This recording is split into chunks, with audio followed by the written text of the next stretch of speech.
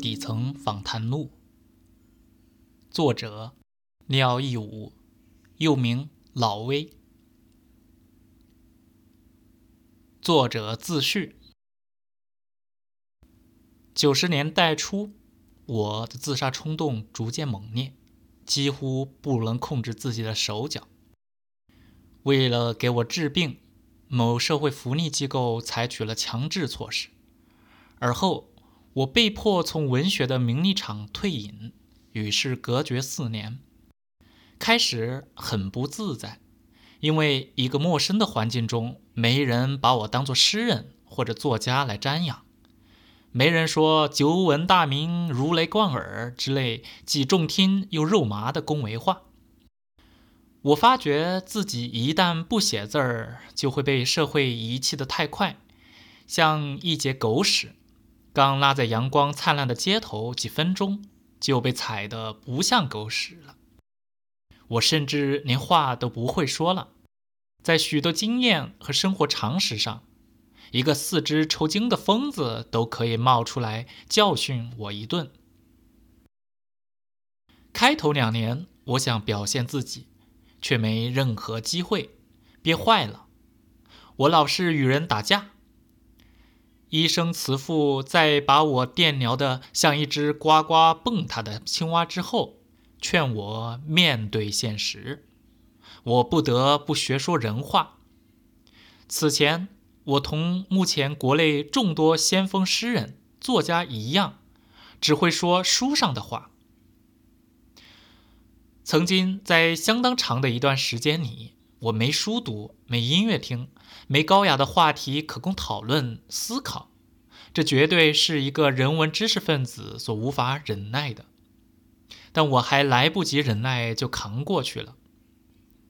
我在与疯子中的朝夕相处中，精神病有了明显好转。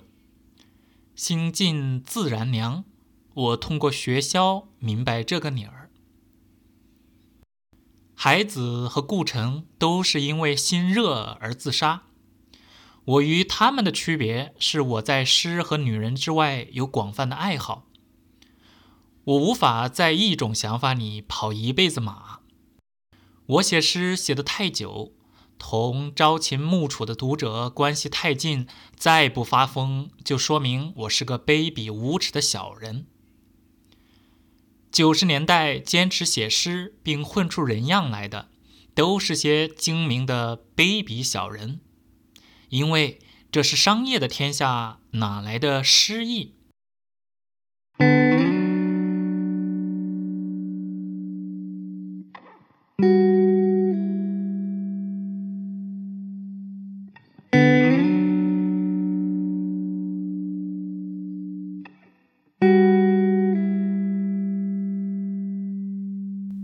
这本《中国底层访谈录》缘起于我吹箫的经历。我师父姓司马，是个83岁的和尚。我很想知道他的一些故事，但我至今除了箫，对他的过去和将来都一无所知。他吹了60多年的洞箫，却什么也说不出口。中国民间还有多少这样的人物？我陆陆续续与我所认定的江湖中人交往了7年，并无多少功利目的。由于过去养成的记者习惯，我总是把一些特别有意思的谈话私录下来，当然也不排除儿童式的猎奇冲动。我的朋友马松认为，这是本世纪前所未有的精神奇观。而评论家唐小杜认为，这是中外新闻史上都不曾有过的采访。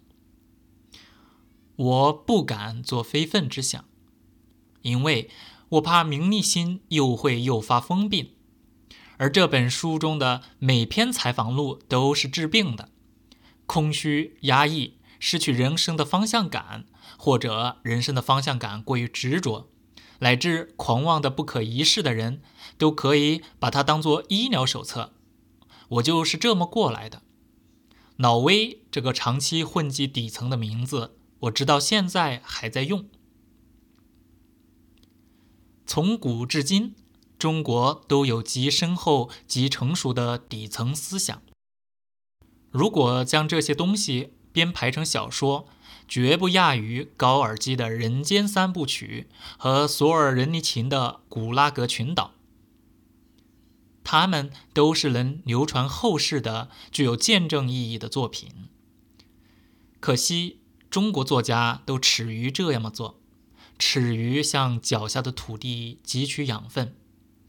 他们追踪世界文化热的同时，却自觉或不自觉地被同一种大文化背景所复制。